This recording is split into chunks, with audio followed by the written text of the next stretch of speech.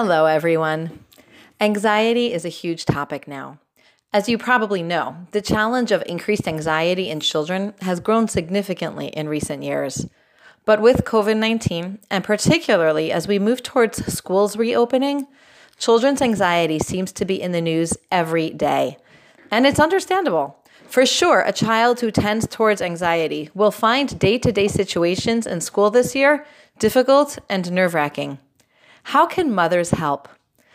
Parshas Shoftim tells us not to consult soothsayers about the future.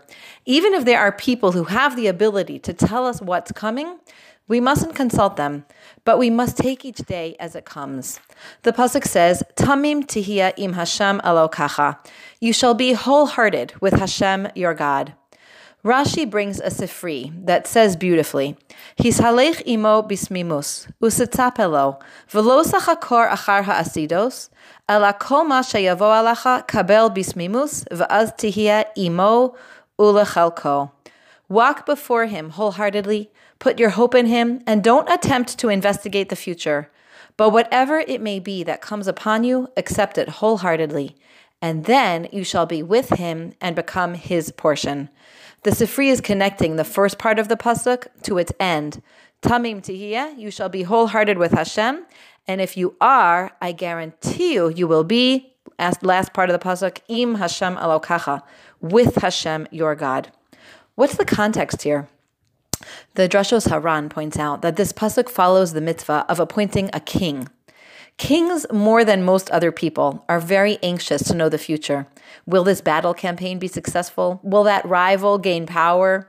Kings live in a heightened state of fear for themselves and their kingdoms, leading even Shaul HaMalach to err in this way. The desire to know what will be can be overwhelming. So after instructing us about kings, the Torah tells us, don't uncover the future, even those of you like kings who are extremely anxious to know. Be wholehearted with Hashem and trust Him to bring about events in ways which will be good for you. The Malbim and others explain it very explicitly. Here's a rough translation. If you will be wholehearted with Hashem and you don't try to hedge your bets by learning what will happen tomorrow, but you rely on Hashem that He will arrange the future for your good, then your portion will be with Him in a special relationship of Hashgacha Pratis, and you won't have any need to investigate the future. Because since you are with Hashem and He is your special God with an exclusive relationship with you, He will arrange it all to be good for you. One last perush here, speaking to us, is the Pele Yoetz, who says part of this mitzvah is V'lo yitzta'er tzaras machar. A person shouldn't suffer tomorrow's pain. Isn't that great? Lo yitzta'er tzaras machar. Live your best today and trust Hashem to bring a good tomorrow. That's the message of this pasuk of Tamim Tihiyah. I think this message of trusting in Hashem and letting Him unfold the future in His good time is one we can all take to heart today. Yes, there is lots of uncertainty for us and our kids. Yes, we would feel better if we knew what would happen. But if we convey a message that we need to know what will be next week and next month in order to be okay today, we are modeling and instilling fear and anxiety.